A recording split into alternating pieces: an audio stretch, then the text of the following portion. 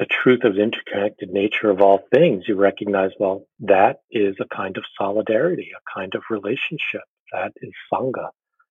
And that we are all in a process of unfolding. And I think of karma in this way. It's like, yeah, all of these causes and conditions show up right here in this moment. And then we come into relationship with it. We bear witness to it, and then we co-create the next moment of it together. And new karma is created together. It doesn't happen alone.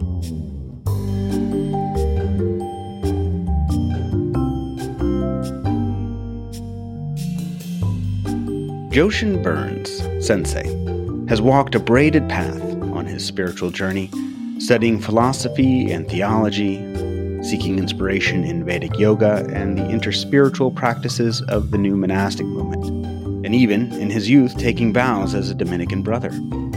He is a student of Upaya's founder and guiding teacher, Roshi Joan Halifax, and is a lineage holder in the Mayazumi Roshi and Bernie Glassman Roshi family of Soto Zen and the Zen Peacemaker Order.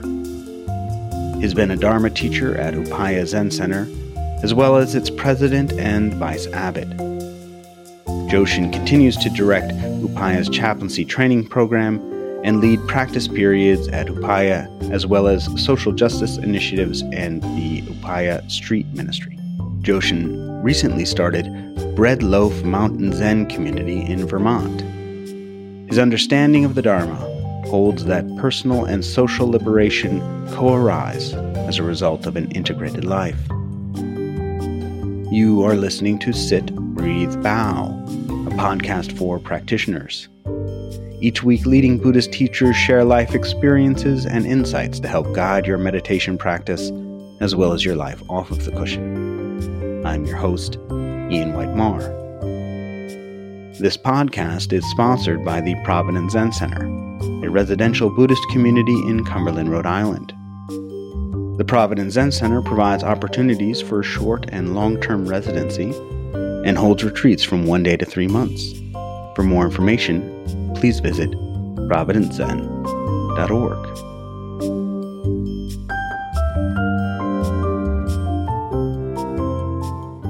So Joshin, I'm wondering if you can take us back and help us understand how you got on this path, how you came to the Dharma.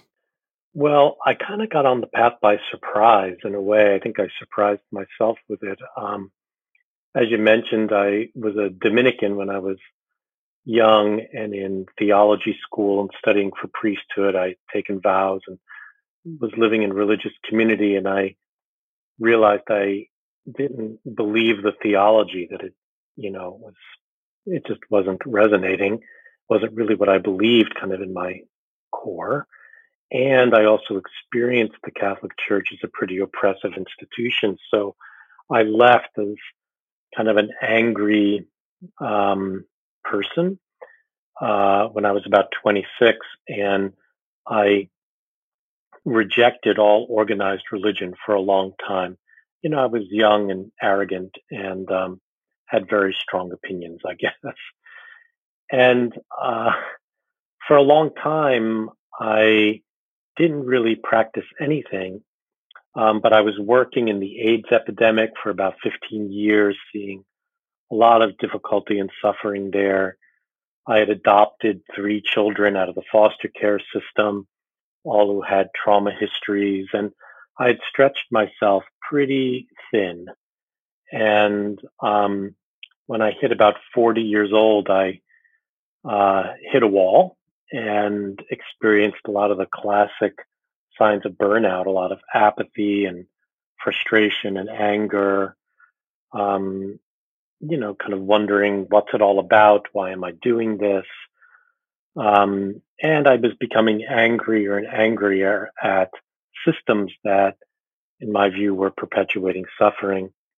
And I really didn't know what to do about it. And it also affected my sense of well-being. In my relationship with my partner, we started to have trouble and, just started to drift apart. And I went to a therapist, a Jungian psychologist, and in the first visit, after I told him kind of where I'd been and what I was doing, he said, I just have a hunch here. I think you've become ungrounded. You've become untethered. You've lost what used to really nourish you when you had a contemplative life. Maybe you should think about, re-embracing a contemplative practice. He said, you've lost your inner life, he said to me. And when he said that, it kind of went through, it like went into me, and I thought, there's something true about that. So I had so much baggage around Catholicism, I kind of couldn't go back in through that path, through that gate. And so I began to look eastward and first kind of explored yoga and some Hindu practices. And I was sniffing around a lot. And through that was cultivating a daily contemplative practice. And then eventually I landed in Zen. And in particular, what drew me was the Zen peacemaker style of Zen, which was about using the teachings and the practices to engage with a pretty complicated world where there's a lot of social suffering. And that resonated with me. So that's kind of how I got there. And I would say through coming into Zen and exploring contemplative social action, in this way, I've also healed something in me that felt broken around my relationship to Christianity and Catholicism. And even though I wouldn't say that I'm a Catholic or a Christian, I can say that I think what I studied and practiced back then, I now recognize really enriches my life. So that's kind of a nutshell. And so for the people who perhaps aren't familiar with it, the Zen peacemakers, that's Bernie Glassman's work? Yeah, it's Bernie Glassman's work. And for people who don't know, he had done traditional Zen training under Maezumi Roshi out at the Zen Center of Los Angeles, but then went to New York and decided to work with, kind of in the margins of society, with people who were deeply economically disenfranchised, people coming out of recovery in prison, people dealing with HIV disease and addiction issues. And he created the Grayston Bakery out of that, which is a social enterprise that used a lot of Zen principles to help people start to create a life that had meaning and purpose and direction for themselves. And it was always a very powerful model for me of kind of the relevance of Zen in the modern world. And were you still living in San Francisco when this happened, when you came across the Zen Peacemakers? Yeah, the first time I was working at the San Francisco AIDS Foundation, and I had heard and read a bit about Bernie's work and the Zen Peacemakers. But after that conversation with the therapist, I then decided to take advantage of an opportunity that had come my way to become the president of a community philanthropy organization called the Vermont Community Foundation up here in Vermont. And Vermont seemed like a good idea because the winters are long and dark, and I thought that's a perfect way to go inward. And so many people are trying to escape these New England winters. Right. I decided to dive in because there wasn't a whole bunch to do and not a lot of distraction. And I loved my work there. I got to know all these people doing fantastic work, both on the nonprofit side and on the philanthropic side. And in the midst of that, because I was running a statewide philanthropy, I got to know the people who were running the Ben and Jerry's Foundation. And those people were deeply connected with Bernie Glassman's work and the Grayston Bakery, because the Grayston Bakery started to create all of the brownies for Ben and Jerry's chocolate fudge brownie ice cream. And so I wound up meeting with Chuck Leaf, who was, I think, then the president of the board of the Grayston Bakery, and learned more about Bernie Glassman's work. And it was at that point that I decided to really begin to cultivate a more serious Zen practice. And after about 5 years of that, kind of still as a householder, my kids still at home and all that, after 5 years, they all, were starting to leave the nest. And I decided to go practice at Upaya Zen Center in Santa Fe with Joan Halifax Roshi, who was a student of Bernie Glassman's and one of the founders of the Zen Peacemaker Order. So when you moved to Santa Fe, it was because you wanted to study with Joan Halifax then?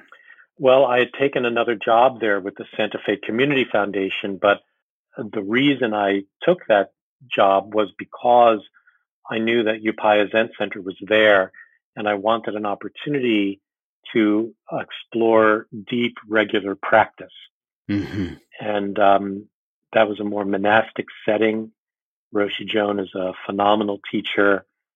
And so I went to Santa Fe with kind of a dual purpose. One was to lead that organization, but also to practice deeply at Upaya Zen Center. And how long did you stay at Upaya? I started practicing there about 9 years ago. And so I stayed there for 9 years. And over those years, my relationship with Roshi Joan deepened. And eventually I became the president of Upaya and the vice abbot there. And about a year and a half ago, Roshi offered me Dharma transmission. So I became a teacher. And so my relationship there has been steady and gradual and kind of a real growth process for me. And I'm so grateful that Roshi just invited me in deeper and deeper. Right. Yeah, she's been one of those people who has sat kind of on the horizon of my sort of little world, kind of like a little bit like a constellation of someone who holds forth a teaching about the Dharma that I really respect and admire. Yeah, it's a very powerful teaching. And she invited me into the Upaya chaplaincy training program, which is, I think, among, some of the best work Upaya does. And there was able to really hear her teach deeply about, how to serve the world without getting caught up and lost and trapped in, your own stuff.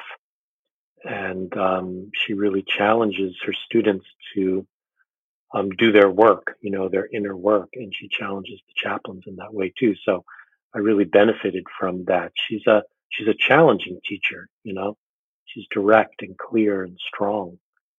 I've really valued that. I was watching this talk that you gave at Harvard Divinity School. You were part of a panel there talking about Buddhist chaplaincy. And there was this particular moment that really stood out to me. And this was because I'd, a mentor of mine, and I remember this probably happened maybe 10 years ago, where he looked at me and he's like, who is training the chaplains for the world? And, both of us were professional ministers. We're both Unitarian Universalist ministers. And so we'd followed this professional path. But he wasn't talking about a professional path. He was talking about the people that are able to really witness to the lives of other people.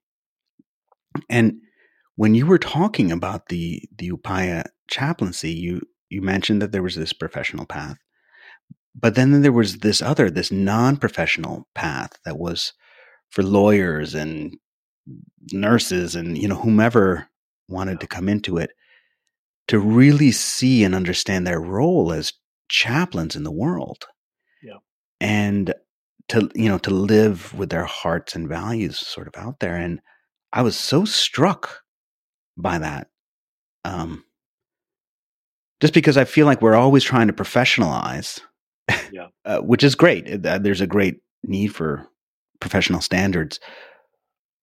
But, in this sort of crisis of culture, who are the chaplains? You can't have enough, all these professional chaplains. You need people willing to take that just as an identity, though. Yeah. Well, in some ways, I would say this is what it means to be a practitioner in the world, right? Is that we show up recognizing that we are participating in systems where suffering exists. Mm. And we come to it, I think, with the mind of a chaplain, which is a kind of coming beside, a bearing witness mind, a dropping into a situation with a kind of intimacy, but also with the ability or the strength to, or the courage maybe, to not get lost in the suffering, in the pain, but to meet it and to presence it. And in presencing it, we some kind of healing happens, some kind of transformation of the suffering can happen. And I think, this is our work. And this is what it means to recognize that there is suffering, as the Buddha taught, and that our lives can be enriched, and the lives of others can be enriched by presencing that suffering and understanding it deeply and engaging with each other in the process of transforming it into wisdom and insight and to deeper love and real compassion. And I think that's the work of a chaplain. And it can happen anywhere, in any setting. One thing I really noticed in your writing and in some of the talks I've seen you give is you have this real focus on sort of shared responsibility, on a wisdom of a group. I think I've even heard you use the term co-creation that happens as a dynamic between the teacher and the student. And for me, I found it very refreshing. I think often in the practice life, we see it as kind of a solitary journey. I mean, we can get so in our heads, but it's I'm sitting on the cushion, I'm Right. doing the bows, and even the way we talk about it, like this person gets enlightenment or whatnot, and there was a real communal value in the way that you talked about Zen or Buddhism, and I'm wondering if you can say a little more about how that came to you. Was that an insight in Zen? Was that coming from your earlier work? Did that come from the Dominicans? It's interesting you raise it, and yeah, that's a wonderful question, and I'm not sure I was as aware of it as you're saying, but now that you say it, yeah, I do think there is kind of a basic understanding that I work out of. If you read the transmission of the lamp, you see that Keizan, in his story about the Buddha, says at the moment of the Buddha's enlightenment, the Buddha said, "I and all beings awaken together." That it's not just about the Buddha's enlightenment, it's that simultaneously we awaken, simultaneously we begin to appreciate our lives. And that's because we are social and we are interconnected. And, if you really look deeply at the truth of the interconnected nature of all things, you recognize, well, that is a kind of solidarity, a kind of relationship. That is Sangha. And that we are all in a process of unfolding. And I think of karma in this way. It's like, yeah, all of these causes and conditions show up right here in this moment. And then we come into relationship with it. We bear witness to it, and then we co-create the next moment of it together. And new karma is created together. It doesn't happen alone. And yeah, I think that is a fundamental belief of mine, or an operating principle, maybe. It's a strong opinion that I have that I can't know anything about the teachings if it weren't for my kind of social nature. It's in context of a world that I get to understand my own mind, that I get to understand the consequences of actions, my own and others. And we reverberate together. We're creating something together. And yeah, you mentioned the student-teacher relationship. That that is how I think about it. It's said in Zen, there are no teachers of Zen.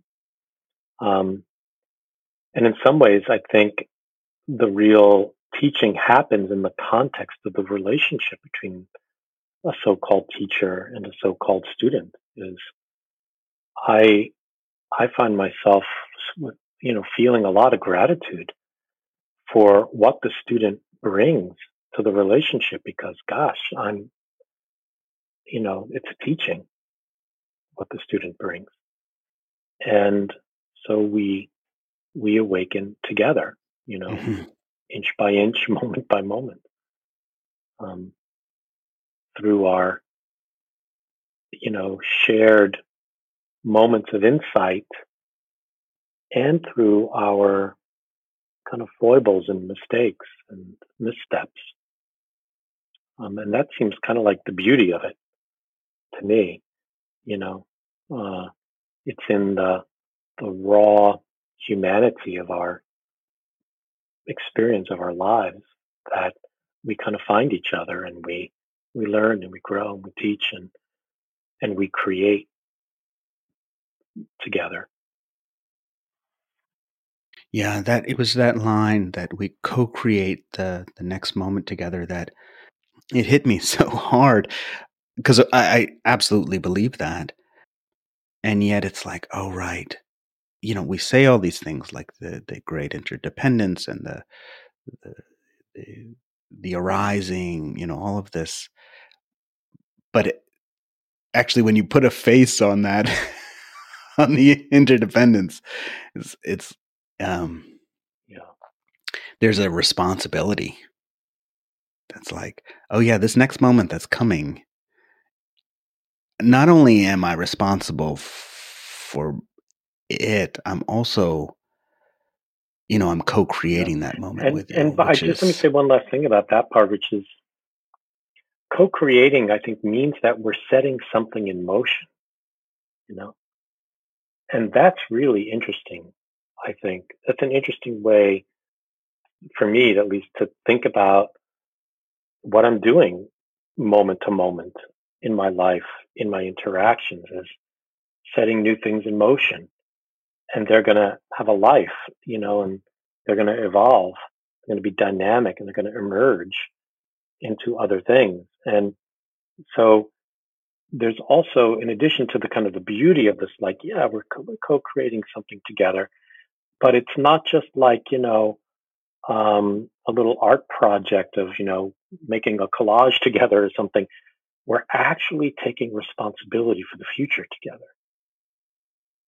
And what we do together matters because it's setting something in motion. And that's kind of the really important part, I think. some of the pieces that you've written. There's an article from a year ago, an article from a couple years ago, and they're Oh, God. they're a little bit depressing because they feel so current. In that, there's this one article you have called Zazen, the Path of Social Transformation. And, as I was reading it, you're talking about, all of the drama we experience in this online life and some of the just real suffering that happens there. And, for me, this is sort of very personal. Like this week, I had an interaction online that I'm just like, ugh. How did, how did that happen? Oh my God, this is just not, what I wanted it to be, but here it is. This is our life, right? And you had this great line where you said, Zazen is a sorely needed ethical enterprise. And in part, that's because you're talking about just taking time to sit and be quiet so that we can find ourselves in a counter, this is my language, so you can sort of push away from it if you want, but a countercultural space that gives us the opportunity Yeah. to sort of step away from some of the unwholesomeness and the busyness so that we can reconnect to, what you say here is our innate wholeness. here we are in just kind of this drama that is America. Really, the whole world is in drama right now. But, for us, we're both Americans. And it's like, how do you see the practice of Zazen helping people, or the practice of meditation, however people find it? Right, there are a lot of different aspects, I think, to Zazen. But one of them that strikes me about our lives today is Zazen is also, it's about stopping, it's about, just stopping. I think Dogen says at one point, like in Zazen, you're not creating karma, good or bad, you're just stopping. And you're stopping and you're sitting with, presencing, bearing witness to life in this particular moment. And we, try to kind of open our view, our perspective pretty wide during that time. And it seems to me one of the things that's really needed in the world today is an ability to stop, that we get so caught up in the constant, you name it, purchasing, consuming, arguing, competing, we're just caught up in it. And there's no stepping away. There's so little time or opportunity. There's no kind of built-in pause button anymore. And I know I feel that way in my life. You check your email in the morning and check your email again late at night. And all you've done all day is kind of check your email and check Facebook and, get things done and read the headlines and get upset and react. And it seems to me, the third noble opinion of the Buddha is that stopping is important. The cessation of suffering, stopping. Stephen Batchelor calls it the task. The third task is just to stop. And Zazen, I think, is about stopping. That it's a proactive, maybe even prophetic way of stepping away from the unwholesomeness of busyness. And it gives us an opportunity to, feel into what it means, what it is to be naturally resourceful and resilient and creative and whole and connected naturally, when we stop all the mind activity and the busyness, we're kind of what's there, what's left. And so I think that's a place for Zazen in our current world. It's not to achieve some kind of blinding moment of enlightenment, but to rest into a deep, unifying silence that's there. I don't know. What do you think?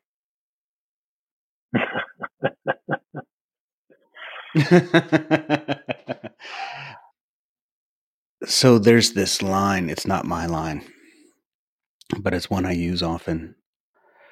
It was actually from a guy who was recording sounds in nature, and he said, silence is an endangered species. And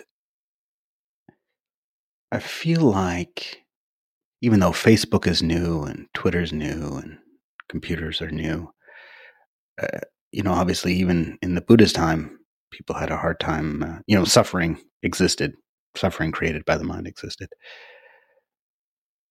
But right now we have such abilities to murder and just I feel like the cruelty that's possible today is immense. And because we are not pausing, we're not stopping, this cruelty just seems to run of its own accord. And it's hard to watch. It's heartbreaking to watch. Mm-hmm. In my pessimistic days, I'm like, I don't know if any of this meditation works or not. But I guess that's why I'm a person of faith. I have faith that it does. Yeah. I don't know what else to have other than faith that if we pause, we can see how tender the relationship is. Yeah, and I think my opinion, like in my mind, what I notice is there are a number of things that happen. One is just stopping gives me a chance to let go of some of these habits that contribute to pain and discomfort and suffering and all those things. It's just like, just like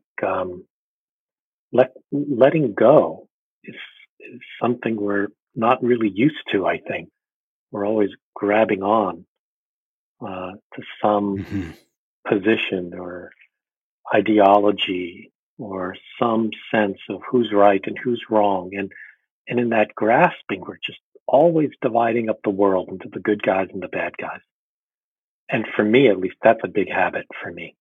You know, sometimes I can get really self-righteous and really dug into my, political perspective. And there's my team that I feel a kind of common enemy intimacy with. I think Brene Brown calls it, like I feel intimate with my team because we all have the same enemies in the world. Like we all hate the same people. Yeah. I think, okay, wait a minute, stop, just stop. Look at that. Yeah. Is that really healing the world? Or is it just another, and this time it looks a little virtuous, but another iteration, another manifestation of the same old habit of dividing up the world. And the then, I think, is at least a moment where we have at least creates the conditions where you might be able to let go of some of that. And I think letting go of some of that, it like resets the starting point for future action. Because the danger, right, is that we all sit on the cushion, we let go, and then we feel this little bliss state like, there's nothing to worry about here. Everything's sweet and nice. And gosh, the is that what happens on your cushion? Well, no. My knees kill me, all that stuff. And, the mind might take off and all that stuff. But also, we go into these beautiful zendos, right? Yeah. Where, there's some kind of nothing but like, wow, it's beautiful. And, I think one of the dangers, right, of Zazen gone wrong in some ways is that we go into a little bubble and we think all is okay in the world because here on my cushion, nothing can bother me, and I kind of don't think that's what it's about. But I do think that in this process of letting go and feeling into the kind of solidarity that silence is, what's present in silence, everything's present in silence, and feeling into that, then kind of I start to act in the world in a little different way. Like rather than objectifying other people so that I can fix them or change them or help them, these kind of very Western ways of thinking about how we relate to one another, or even what virtuous action is in our society. It's usually fixing, helping, solving, conquering, those kinds of things. I think action can begin to emerge out of a different place, which is a kind of, this is then jargon, but a kind of intimacy, a kind of sense of very deep belonging to this world. And as a member of this world, a member of this one body, as a person who belongs here and who belongs to everyone and every being, as Dogen says, the 13th century Zen master, we consider whether you belong to every moment, and it belongs to you. That sense of belonging is a different place of action than the sense of trying to change something in the world. And I think for me, my opinion is that's That's what Zen has to offer. That's what contemplative, I wouldn't even just call it Zen. I think that's what non-dual contemplative practices have to offer. That's what the, sitting in the oneness of life has to offer the world, which is that you're not separate from anything. And, your liver wouldn't compete against your heart. No, they learn to work together as part of one body. And so action takes on a little different feel than trying to change things into the way you think they should be in the world, Yeah. What you were just saying, it reminds me of a Catholic priest named Thomas Berry, who has got this great line where he says, where we move from a collection of objects, seeing the world as a collection of objects, coming into seeing the world as a communion of subjects, and understanding this sort of the subjecthood, everything, allowing everything to have its place. Your behavior just changes how you relate to everything, because you haven't objectified at all. Yeah. And, that all sounds like, a nice idea. And I at least, as I said in Zen, kind of one continuous failure, I have feet of clay. I slip off that all the time. I slip away from it. I find myself, reacting to the headlines and feeling the outrage when things go terribly wrong, like they did this weekend in Pittsburgh, for example. It's hard not to feel those things. Yeah. And in fact, we should feel them. I think there is a place for outrage at the violence of the world, but then we can't stop there. We can't just, I do think we don't want to look at the world and say, oh, well, this is just the great unfolding of karma as it is. No, I think there's really deeply engaging in the relative world that opens us up to the kind of the oneness, the absolute, a practitioner. I think being a practitioner doesn't mean we never feel anger or outrage at the world.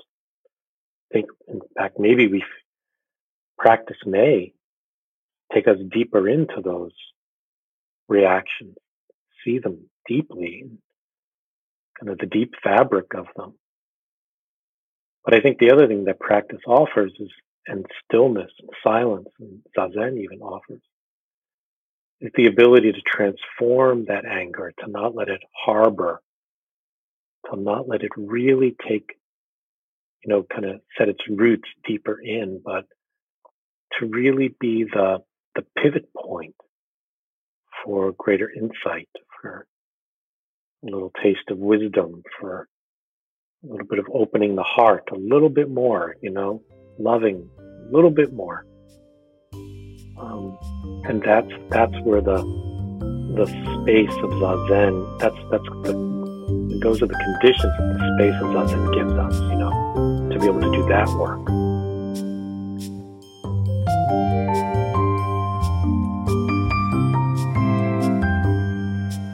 Thank you for listening to this episode of Sit, Breathe, Bow. I hope you found the conversation with Joshin Burns encouraging and helpful for your practice. You can find out more about his teaching and retreat schedule by visiting breadloafmountainzen.org. That's breadloafmountainzen.org. A special thanks to our sponsor, the Providence Zen Center. If you would like to deepen your practice commitment, I encourage you to explore PZC's residential and retreat opportunities. You can find all of that information at providencezen.org. If you would like some guidance on how to meditate, there are some videos you can watch at providencezen.org/videos. My name is Ian Whitemar. I hope you'll join me again next week.